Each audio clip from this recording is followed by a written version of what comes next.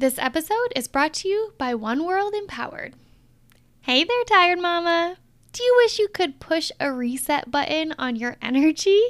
Like, do you want to keep up with those Energizer bunnies that are running around you all day? I know. I feel ya. Coffee can only do so much. Well, don't you worry. I've got you covered. Now just imagine a community of mamas who know the struggle and are working together to harness and reclaim their energy. We're talking about a true community of mamas who get it.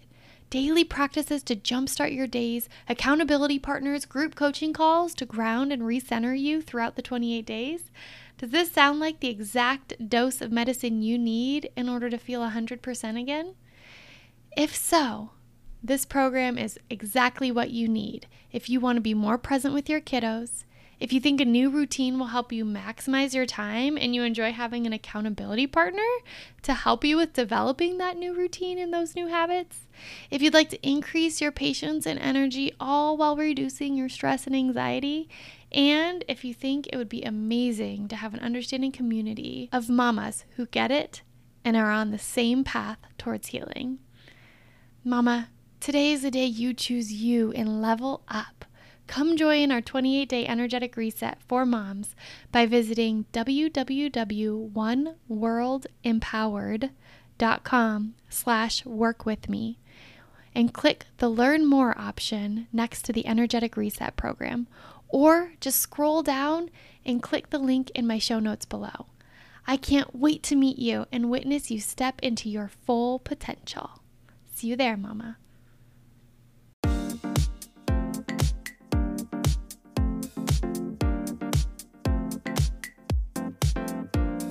You're listening to the Empowered to Heal podcast. I'm your host, Dina T, and I'm so excited to take you on a journey through stories of everyday experts as we share the ways we've harnessed the power inside us to improve the quality of our lives and the health of our minds.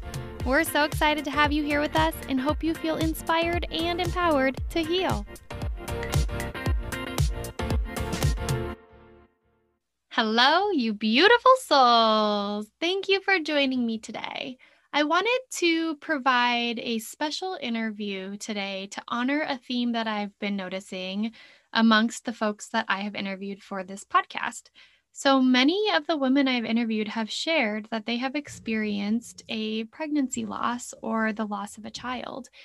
And as I was thinking about the prevalence of that, the statistic rang in my brain around 1 in 4 women are impacted and affected by pregnancy and infant loss. And that is such a high statistic. And I know that we talked a bit about this in the podcast episode with Alethea Forloss, but I really wanted to honor this by creating an episode that focused on pregnancy loss and infant loss. And what better way to do that than invite my dear friend, Michaela Alexander, onto the Empower to Heal podcast to share about her life's calling that she found as the womb keeper. So Michaela, we used to work together back in the day at Child and Family Support Services. And since she left there, she has started her own journey. She is not a stranger when it comes to infant loss and pregnancy loss. She herself has 4 angel babies that she has lost, and she has 4 other beautiful children. And she shares a bit about her journey today in our podcast around what it is like to experience such a loss and honoring that loss and the grief process of that loss, and how her loss, her babies that she lost, and becoming pregnant with her first child has supported her in finding this life purpose of walking with women who have experienced this. And she is just such a gem in this world in providing hope and a space to be with and support healing. A little bit about her biography. Let me tell you, she is a very accomplished woman. She has a dual bachelor's degree in psychology and Spanish. She has a master's degree in professional counseling. She's working on her associate counselor's license. She's a certified school counselor, and she's also more than 80% complete with her doula certification. She's been interviewed and featured on the Sisters in Loss podcast and their YouTube channel. as well as many other radio interviews that she's spoken about her journey. And she is also the founder of hashtag the Womb Keeper. So if you Google that, you're going to find her website. You're going to find a book that she's written, and you're going to learn a little bit about her coaching and her encouragement and support that she provides as she supports women on their journey with infertility, pregnancy loss, and infant loss. And she has found herself this term, the Womb Keeper, is her business, but also she considers that to be her ministry. So she uses this platform to connect with women and their partners and their support systems as they navigate the journey of infertility and pregnancy loss and infant loss. As I've gone through the statistics, we all know how prevalent this is, and I'm sure that if this hasn't touched your life, that you probably know somebody's who has experienced this. So I hope that this resonates with you guys and provides some inspiration in your healing journey. The majority of mothers in this world know the depths of postpartum emotional struggles, and so do I. As I suffered silently through postpartum anxiety, I was in the dark to the realities of this struggle. Nobody warned me.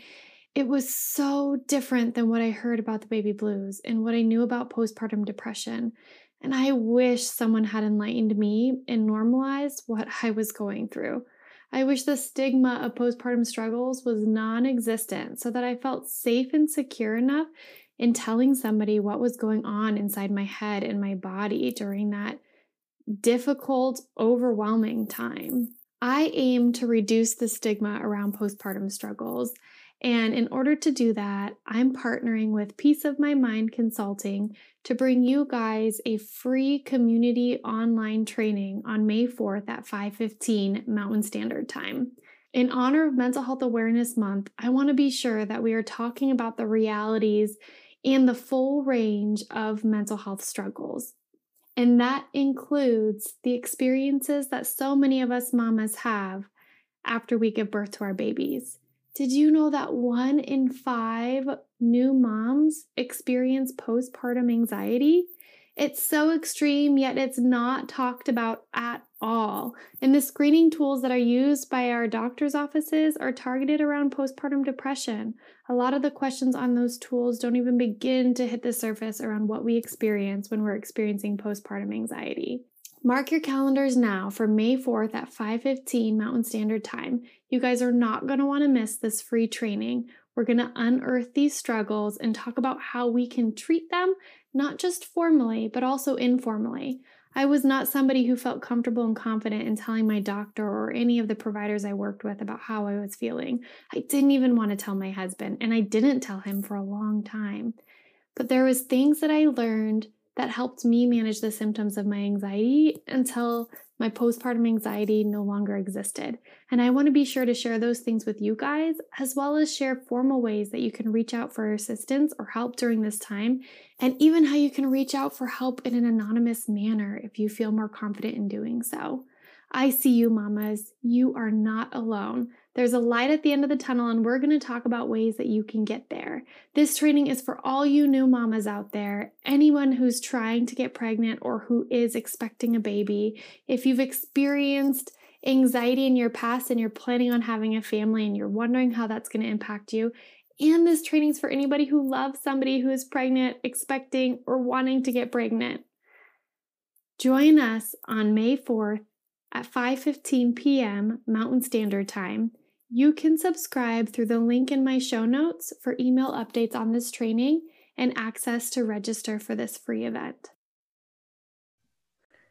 Hi there, Michaela. Thank you so much for joining us on the Empower to Heal podcast.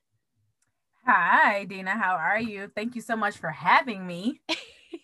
I'm doing so good. I am so glad that you're here with us today.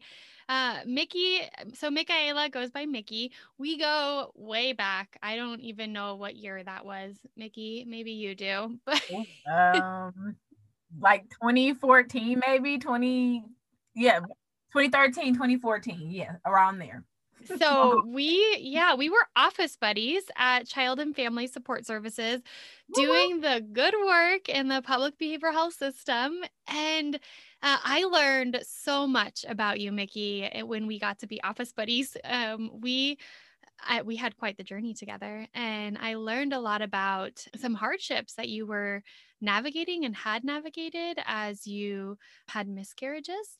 And I remember just being in awe of your strength. And fast forward to where we are now, you have utilized your hardships and your struggles through those moments to become a beacon of hope for others. And that's not because you're at the end of your journey. You're still in the midst of experiencing miscarriages and child loss, and still you remain strong for other women and their partners who are going through this. And so I was just blown away by your ability to take something so devastating and heart-wrenching and turn it into a way to relate and heal and help other women on their journeys with infertility or infant loss or pregnancy loss.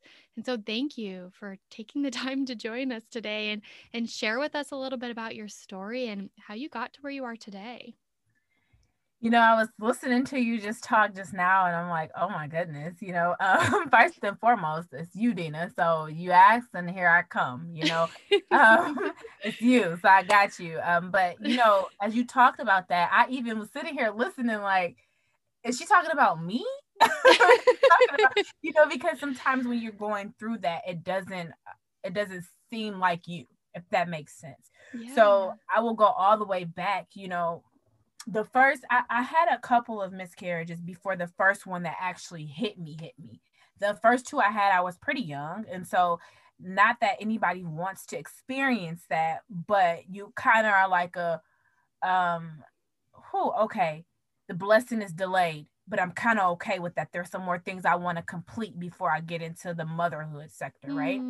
But that third time around was so difficult for me. And part of that was because I, I remember I can remember it like it was yesterday, and it's been 11 years. And I literally remember it like it was yesterday. I was at work, and I think for anyone who has gone through this or heard of someone who has gone through this, just the fact that I've already said that I was at work, people are probably holding their breath. Yeah. It's very hard thing to go through, period, let alone to have to go through it at work. And I was at work and I was experiencing some cramps, and I didn't know that I was pregnant. So I'm thinking, oh, okay, this is just my regular cycle, which I'd experienced hard cycles my whole entire time since I was 12. I was on medication for them. The medication made me hallucinate, so they took me off of. My mom was like, no, we're not doing that. So then they were like, I want to put her on birth control. My mom was like, I'm not comfortable with her being on birth control at 12. It was just, so then I ended up going through this cycle of trying to combat the cramps with different medications, right? So that's what I'm thinking. When you fast forward to this time. So I'm at work and I'm just like, I'm literally at my desk, but I'm like folded over. And like my chin is like resting on my desk as I'm trying to type notes at this particular job that I worked at that time in Wisconsin. So it was before I moved to Arizona, and I was just sitting there and I was like, I can't. So I get up and I go to the bathroom, and yeah, that was the beginning of my life changing forever. I'd never seen it this way. And so it was just blood. It was just blood and tissue and more blood and tissue and more blood and tissue. And I was rocking, and then I couldn't determine whether I should sit on the toilet or get up because I was nauseous. And it was just this round and round. And the way that the offices were, there were two offices that joined to a bathroom, kind of like a Jack and Jill situation. And so my office mate at the time, she is like, are you okay? Like, do I need to call somebody? And, as women, society places a lot of pressure on us to be strong. Yeah. Right? Yeah. So while I probably should have taken that opportunity to be like, yeah, go ahead and call 911. Because literally at this point, I'm like, I barely know where I am. I'm out of it. And I just am thinking to myself, like, Lord, please don't please don't let me die on this bathroom floor. I don't even know what's happening. But at the same time, I'm thinking I've already been through these kind of cycles with this much pain of cramps. So surely this must just be something along the lines of that, right? So that's like, it's the both worlds is what I'm thinking. Nevertheless, I'm steadily bleeding. So I tell her, no, I'm good. I'm gonna finish these last few notes. Oh my gosh. And then I'll go to the doctor. And so I proceed to gather myself up, do the best I can to stop, so it's not going through my clothes. And I go back and I sit at my desk. And I literally cannot even, like, the screen is blurry, but I'm still typing, trying to type these notes because I'm like, I have to get them in. If I don't get them in, blah, blah, blah, blah, blah. I'm strong. I can do this, right? And then I call the doctor and I'm like, hey, this is going on. I need to go to the doctor, blah, blah, blah, blah, blah, or come see you. And so they fit me in. I get in the car, I get out the car, there's blood on my seat. I go in, I'm trying to cover it because I have to walk in this doctor's office, right? So at least if I can get to the bathroom, but I need to find something to cover it. I find something, wrap it around me. I go into the bathroom, swap out everything that needs to be swapped out, try to clean myself up the best I can, but I have to wait in a waiting room. And so I sit down. By the time I get up, I've gone through another one. Oh. It's through my clothes again. And so I'm like, I like twist, turn some stuff, put my purse behind me the best I could. And I'm like, almost like sprinting is what it felt like. But I really wasn't moving that fast because I was extremely dizzy because I drove myself to this clinic, right? To my doctor's office. And I get in there, and I just like sit down and I'm almost falling over. And she's like, why don't you lie back? And I do. And she's talking to me. And so they do a pregnancy test and she comes back and I will never forget this. She comes back and in the most callous way. I know doctors, and this is no knock to doctors because I understand the work they do. You deliver bad news. Yeah. And I'm being in mental and behavioral health. I remember delivering bad news, so in order to protect yourself so that you can continue to do the work, sometimes you can be a little hard at your delivery. So she comes in the doctor's office and she's like, you're pregnant, or at least you were. Oh my gosh, Mickey. And I go, I'm sorry. What did you say? And she repeats it. And I was like, I said, excuse me, I'm sorry, what did you say? In an effort to give her a chance to kind of deliver that differently. And she delivered it the exact same. And I said, okay. And then she's like, you didn't know? Wow. And I'm like, no, I didn't. But I do now, kind of thing. And so she examines me and she tells me how far along she thought I was. And then she's like, well, I guess go home and rest. Oh my God. And I'm like, okay, do I need to do anything? Well, I'm going to schedule you to come back in a few days so we can take some blood tests, make sure. And then everything else was just like the Charlie Brown womp, womp, womp, womp, womp, womp, womp. So yeah. She doesn't prescribe me anything for the pain. She doesn't, nothing. She tells me to take Tylenol. She doesn't say how much, any of that. So I get in the car and I proceed to drive back to work, dizzy. And I go back to work. And my manager was like, you need to go home. And I went home. And then I came back to work that night for an event that we were putting on for the kids. It was just, the world literally felt like it was spinning. Yet here I was. And I remember just asking the Lord, like, God, like, what is this for? Like, am I ever, I was 16 when they first told me that they didn't think that I would be able to have children. And tell me why. Why is that?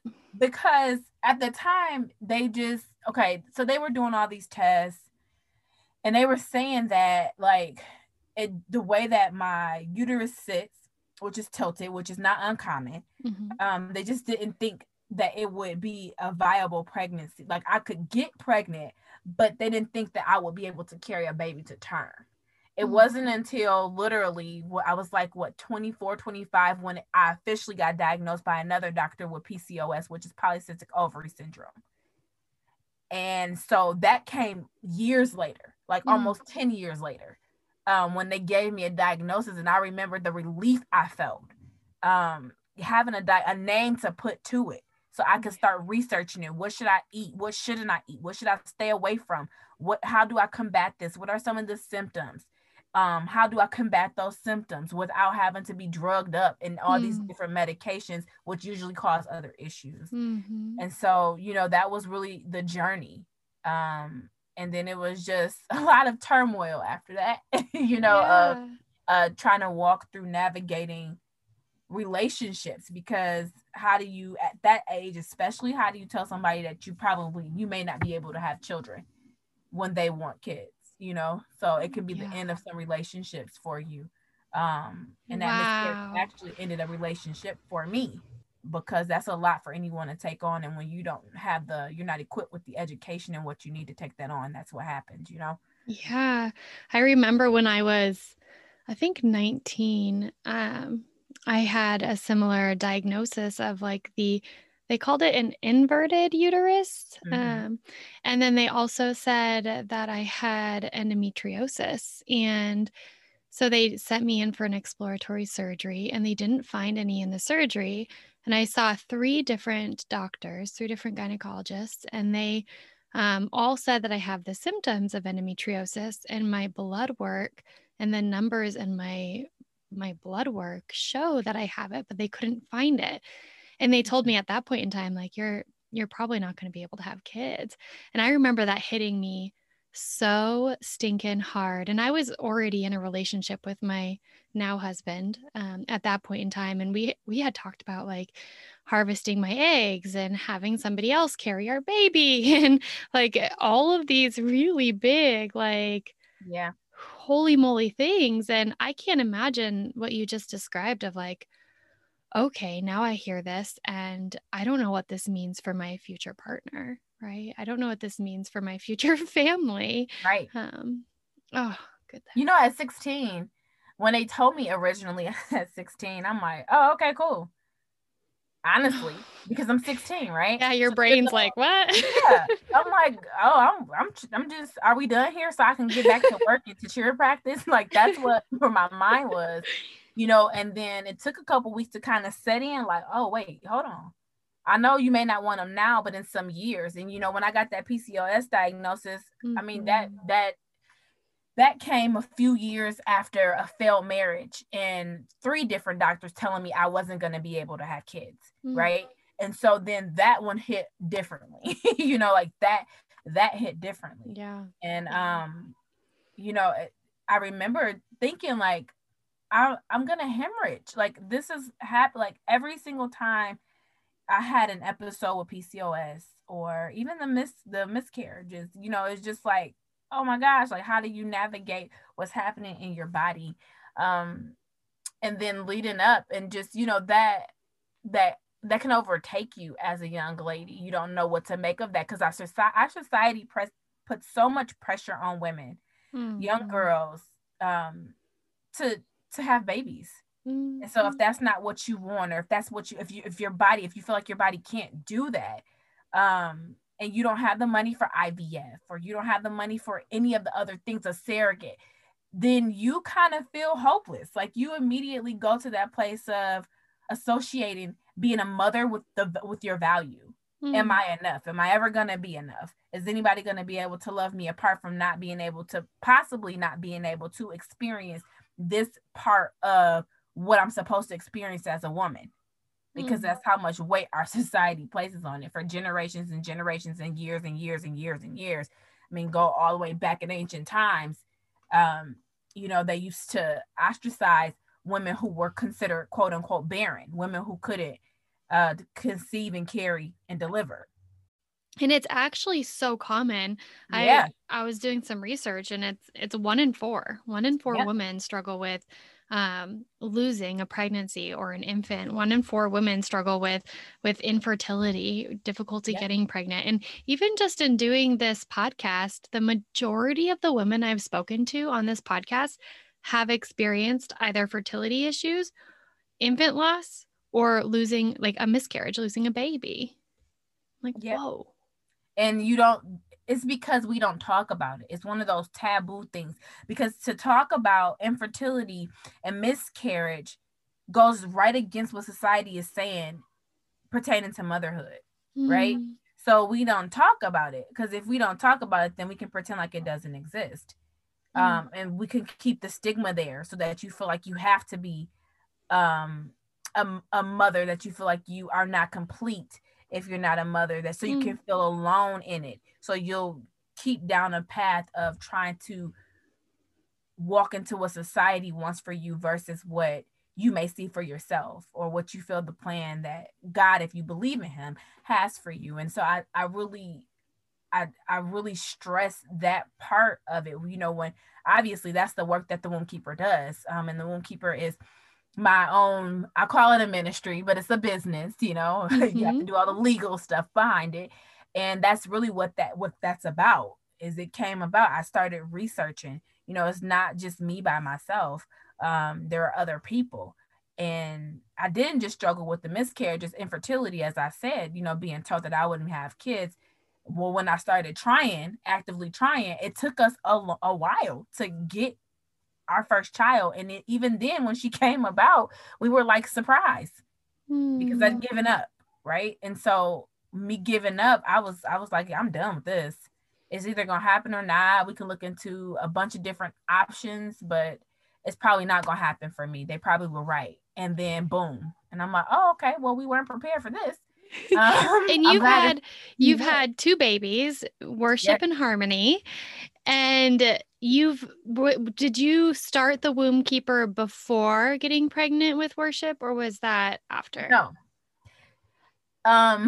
It was during. I was pregnant with her. Okay. And I was about 6 months pregnant, and somebody we were at a conference, and somebody came, and the lady was speaking into my life, and she was saying to me, you know, the Lord calls you to want women's wombs. And so, you know, I was praying, and the womb keeper came about, and I was just like, wait, what? And then the Lord was just like, start journaling, you know, like, I want you to journal this process. I want you to journal how you feel, the ups, the downs, the lows, the whatever, because I think sometimes people think when you struggle with infertility and you've experienced infant or pregnancy loss, I think a lot of times people assume that once you get pregnant, all those fears and worries go away. And that is not so. So I used to have nightmares about losing Worship. I would be on, like, in my dream, I would be sitting on a toilet and she would just come out. And different scenarios in different ways, and then she just wouldn't make it.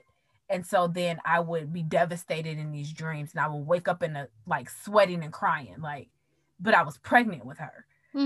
So, you know, just being like, okay, what's this dream? What is this about? You know what? And so just pouring into the womb keeper. And then I started to walk with other women while I was pregnant that were trying to conceive, carry, and deliver full term.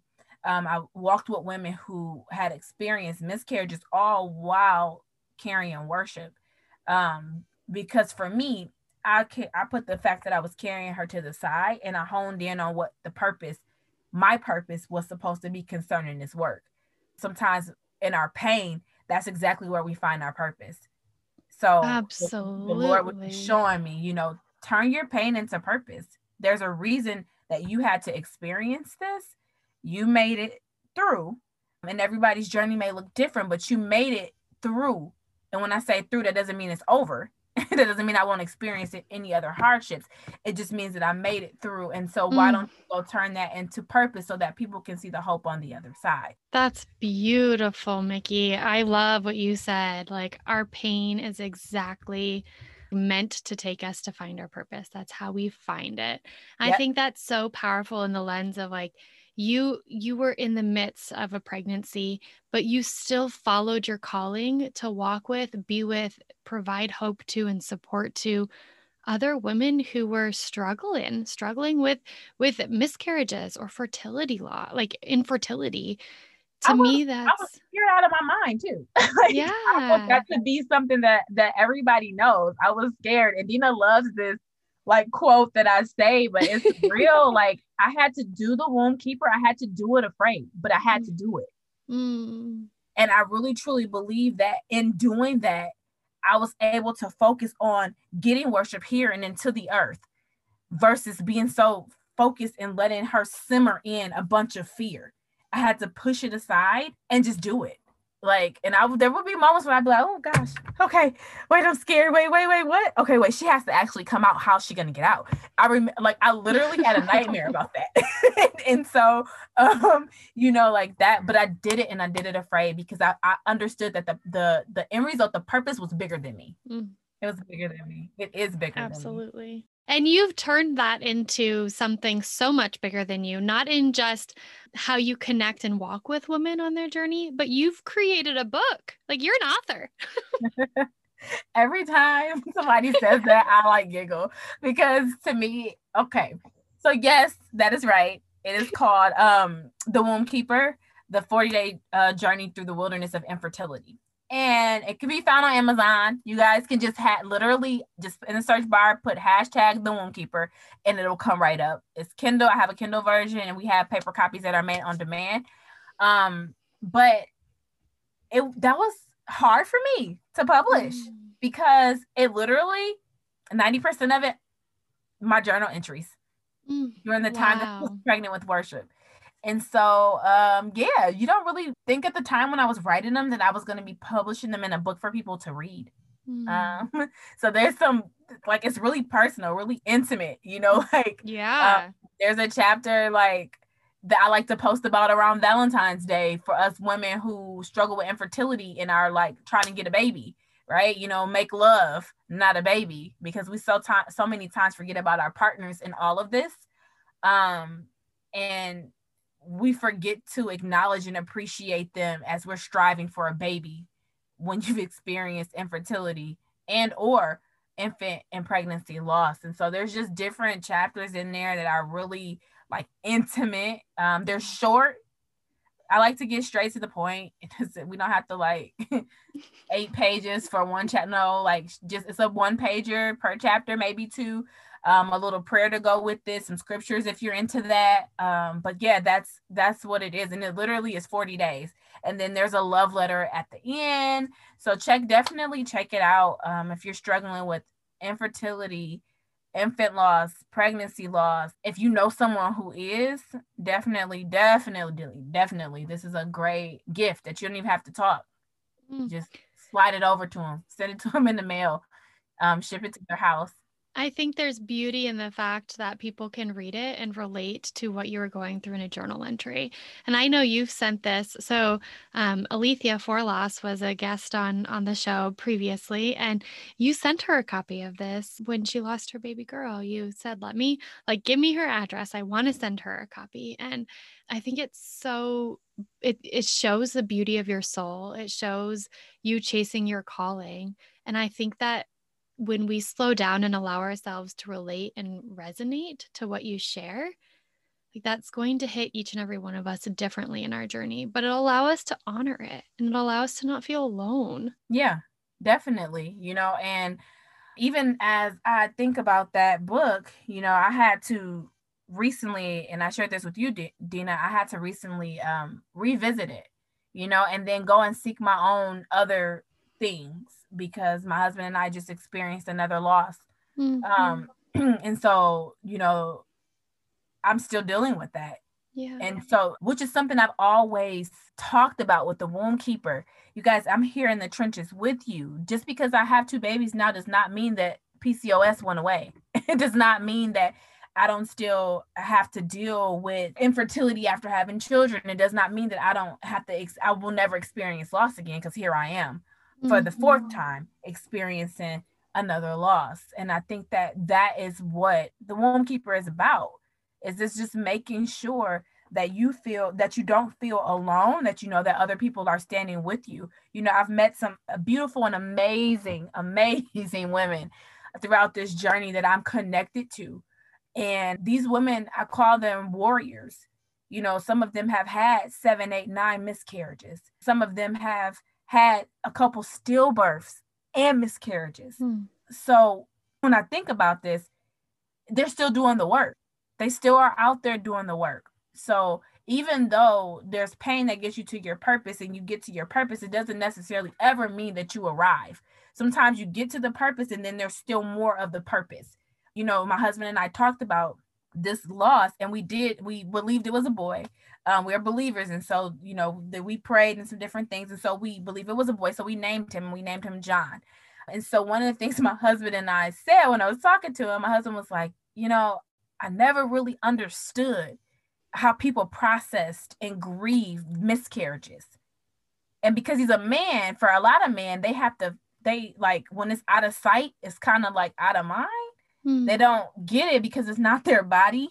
It doesn't mean that they don't have sympathy or empathy even. It doesn't mean that they're not walking with it. It's just they don't sometimes understand it until they're the dad in the situation. And so my husband, you know, just shared, like, I didn't understand it until we were in that room and they were doing the ultrasound and there's no heartbeat.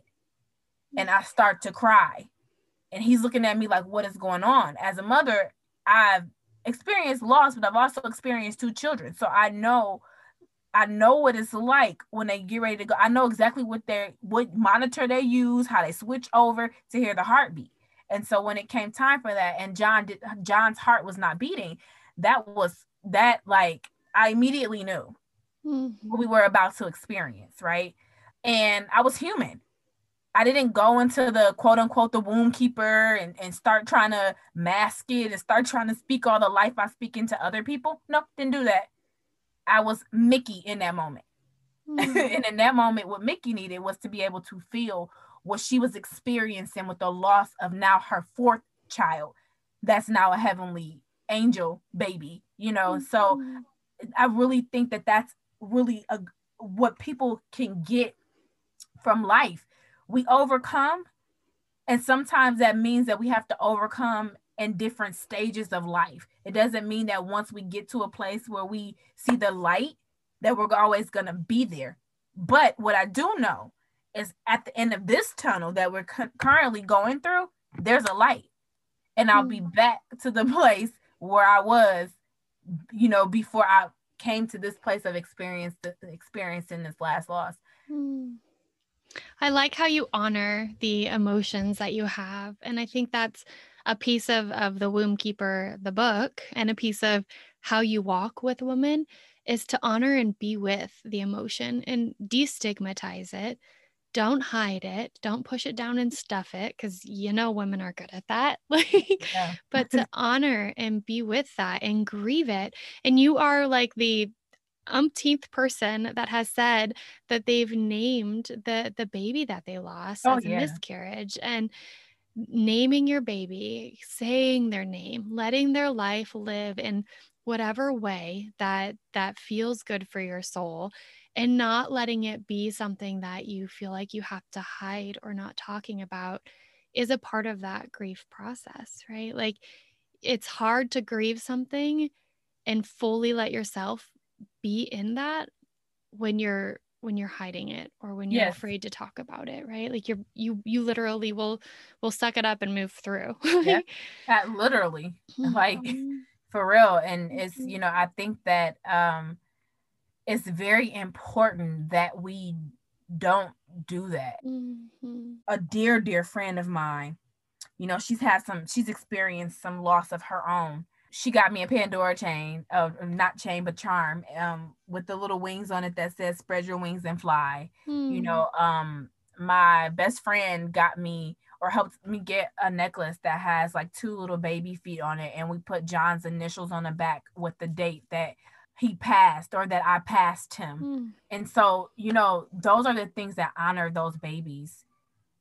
I tell women all the time, I don't care if it's been 15 minutes, 15 months, 15 years, you don't ever forget that child, because you carried them. No matter for how long or short of a time you felt that was, you carried them. They were a part of you. And so we have to honor that in a way that feels good for us, just like you said, but aside from the noise.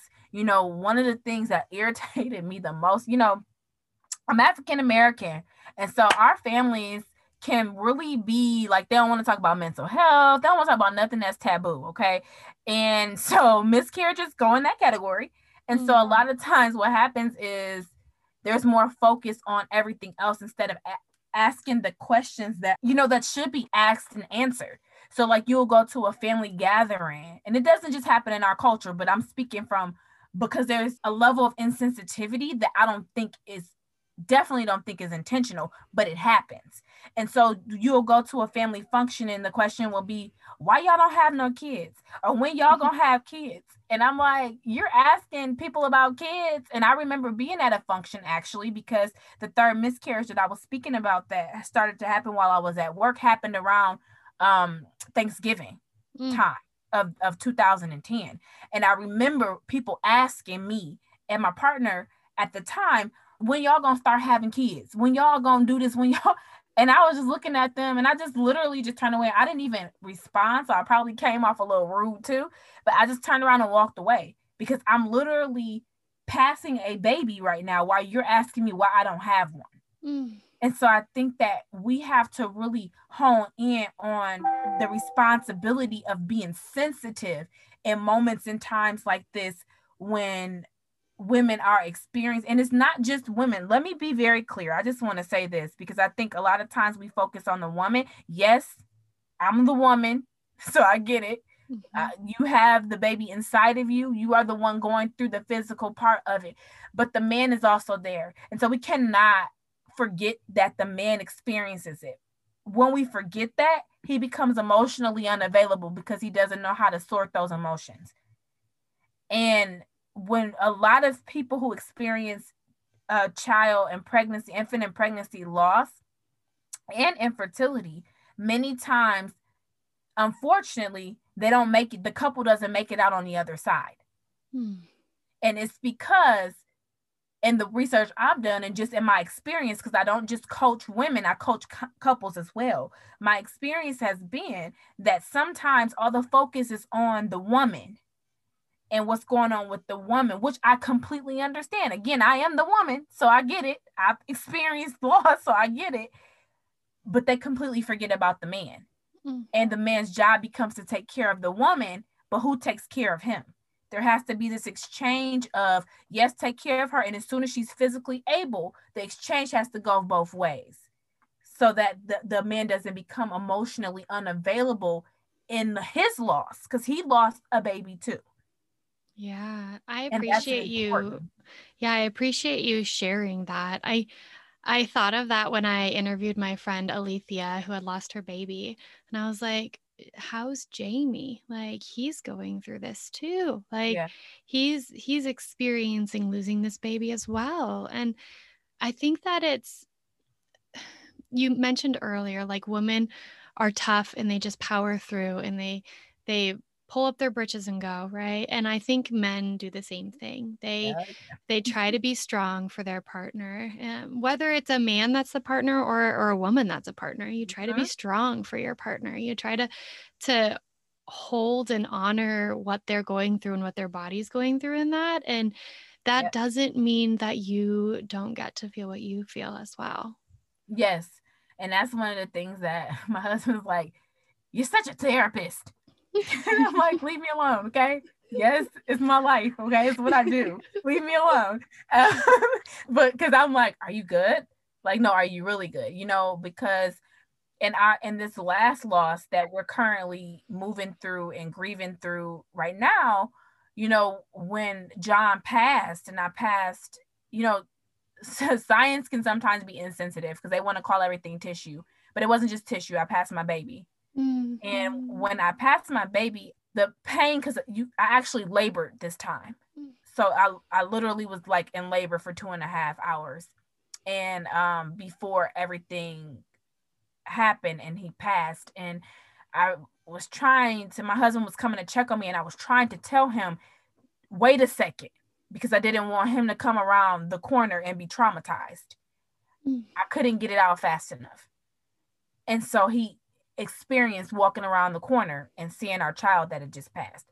And so I have really been on him like, okay, how are you doing? How are you feeling? He's like, I'm processing. I'm good. And my husband also works in mental health, but I don't care.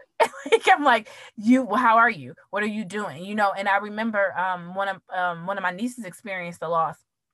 And everybody was just showering her with stuff. And I sent her something. And when I sent her something, I also sent her a book. It's called Letters to a Dad from Dads or something like that. It's on Amazon. I can get you the actual name of that if anybody is interested in that book, because I have it in my cart right now for my husband. Yeah, too. I can put it in the show notes. Yes. Okay, I'll episode. get it for you. The actual name of it. But I sent that book in like a little keychain that said Dad of an Angel. And she said like he was in tears because out of everybody, and this is not to puff myself up. I mean, it's obviously part of the work I do. So I'm always thinking about the dads too.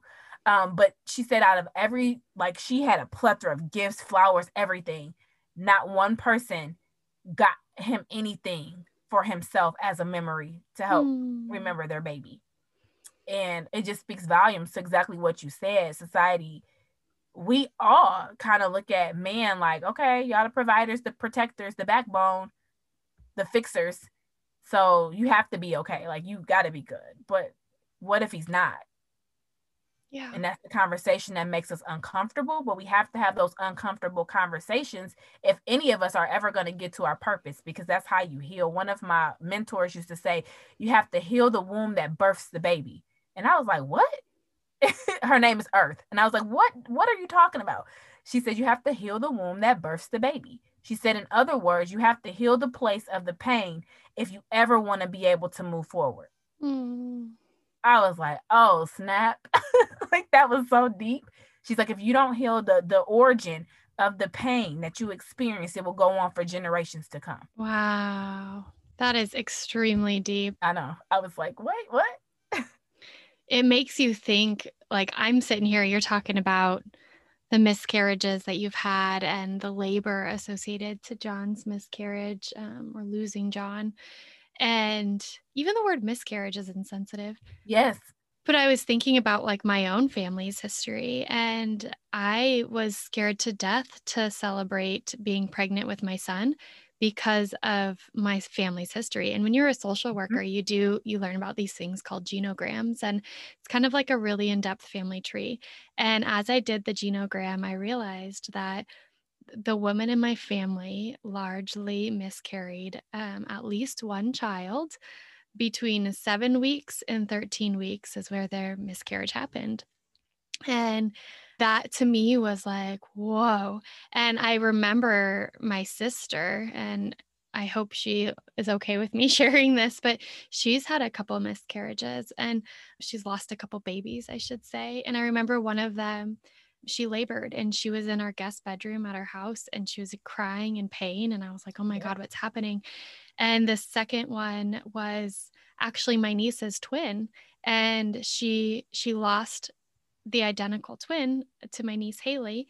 And the doctors were trying to have her do, it's called like a DNC, I think, and clean out her uterus to pass the child that died. And my sister said, no, I'm no, not yet. And thank God she said no, because Haley was still in there. Yep. And it's so common. And it's something that part of me wants to ask you, and I'm sure if I ask you, other people will be grateful. Like, how do we bring this subject up to people that we know have gone through a miscarriage, or we suspect maybe have gone through losing a baby? How do you do that as the womb keeper? How do you support people on that journey? How do you honor it in a sensitive manner? One of the things that I was very big on is I put, I post on my social media. And one of the things I always end with a few different things, but it'd either be like besitos, which is like kisses in Spanish, or like little kisses in Spanish, or I might say something like, if you need to talk, I'm here, or I got your back, so that people feel the love. And then I just get inboxes, like literally from all over the world. And the ones that I get the most inboxes associated with are the ones when I share my own personal story. Now, for people who don't have a personal story, I know that sometimes it can feel like, well, I don't have anything to share or to say, but that's not true. Just the art of being there is so huge. But one of the things I do for women who I can tell something is going on, but they haven't come out and said anything to me, because I'm observant, when you do a specific type of work, you can always, you're attracted to Yeah, you have when somebody is intuition. going through that. Yeah, you don't even necessarily know exactly what it is, but you end up being attracted to them, and they are attracted to you with the law of attraction.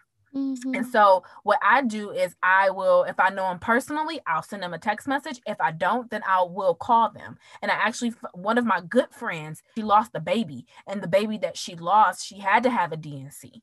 And I had no idea about it, except how I found out was because I was just looking at something, her pictures that she was posting. She wasn't even saying anything like captioning it, anything crazy, just like her pictures. And I texted her, I said, "Are you okay?"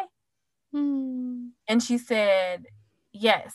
And I said, "Is that the yes that you like, the yes because you think that I'm unavailable to like talk to you? Or is that the yes like you're really okay?" And she texted me back like it came in like 3 or 4 text messages. Mm. And she's like, "Actually, I'm not okay." And blah, blah, blah, blah, blah, blah, and she just ran it down.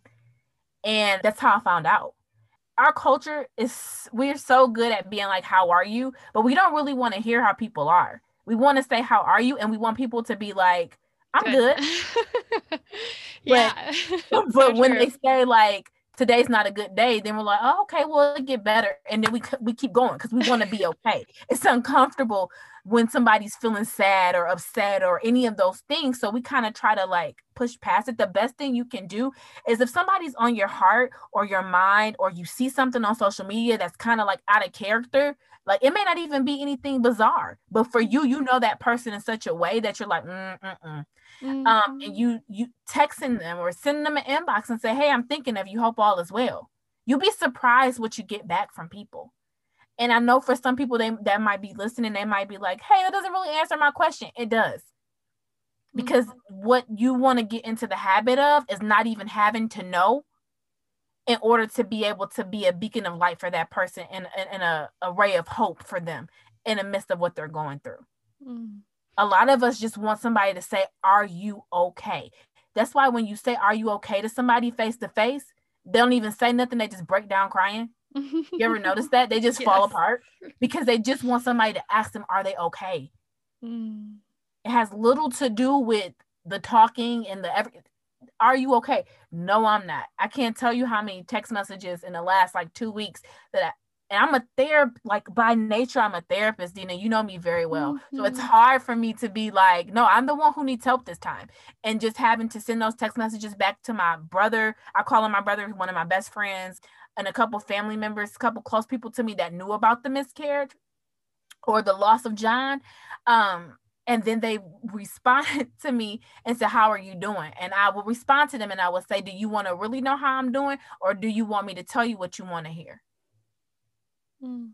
And then they will respond to me, "Girl, if you don't tell me what's going on." And I was Yeah. like, "I'm devastated. My heart is broken. I Yeah. can't stop crying," because that's really what's happening. But I need to know if you're in an emotional place to be able to receive my emotions, because there's nothing like asking a person if they're okay.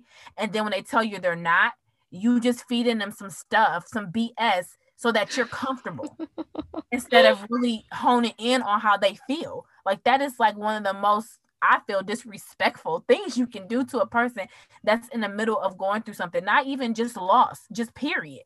Like if I'm not okay and you ask me if I'm okay and I get ready to pour my heart out to you, and then you're like, "Oh, well, gotta go," just kind of was checking in. No, don't check in on me if you really aren't gonna check in on me. I think that's a valuable point. Like if you are asking somebody if they're okay, or you are wanting to check in on them, make sure you yourself are emotionally available and ready to open that door, right? And be there for that person. And I think something else you pointed out that resonates with me is awareness. Like step outside of yourself for a minute and look at that people in your life. Be aware of how they are and how they act. Follow your intuition and your gut around if someone is okay or not okay. And if you want to be there for them, then open that door and be next to them and be with them. Yep. And Mm. don't, just, it's okay to not have a rebuttal. It's okay to not have anything to say. And I think Mhm. that sometimes when you are in the trenches with people, it's hard to not have anything to say because you feel like you should be saying something. Oh my gosh, yes. Like there's something I should say. Yes, I struggle with that so much. I'm a perfectionist by nature, and everything that comes out of my mouth, I want it to be just right. And Yep. when it's not just right, I think about it like I'm going to think about what I said like 25 days later. Like Yep. it's in my brain and it's eating me up. And that'll get in the way of being emotionally available to somebody or saying something that sounds disingenuous. Yeah, because it's like in regular conversations, you're waiting for your turn to speak. But really, you don't have to say anything. So I'm letting you off the hook right now. Most people who are experiencing loss, infertility is also a loss, in anything in the realm of the scope of this work, they don't really want you to say much. If anything, really, we just want you to be there. We want to know that we are not alone. And I'm reading a awesome book about loss right now, and it's called Loved Baby. And it's 31 devotions, and it's by Sarah. I don't know how to say her last name. Philpott, Philpott, PhD. And I got it off Amazon. After tax, it was like $14.92. I do have Prime. Just want to throw that out there. But I got that book, and in there it speaks about one lady who everybody was trying to comfort her with words. And the best comfort she got was from her 4-year-old niece, who just came in the room while she was laying down, came in the room, laid next to her and rubbed her back. Didn't say a word. She's 4. She doesn't know what's going on, right? She might know about a loss. She can feel it. Exactly.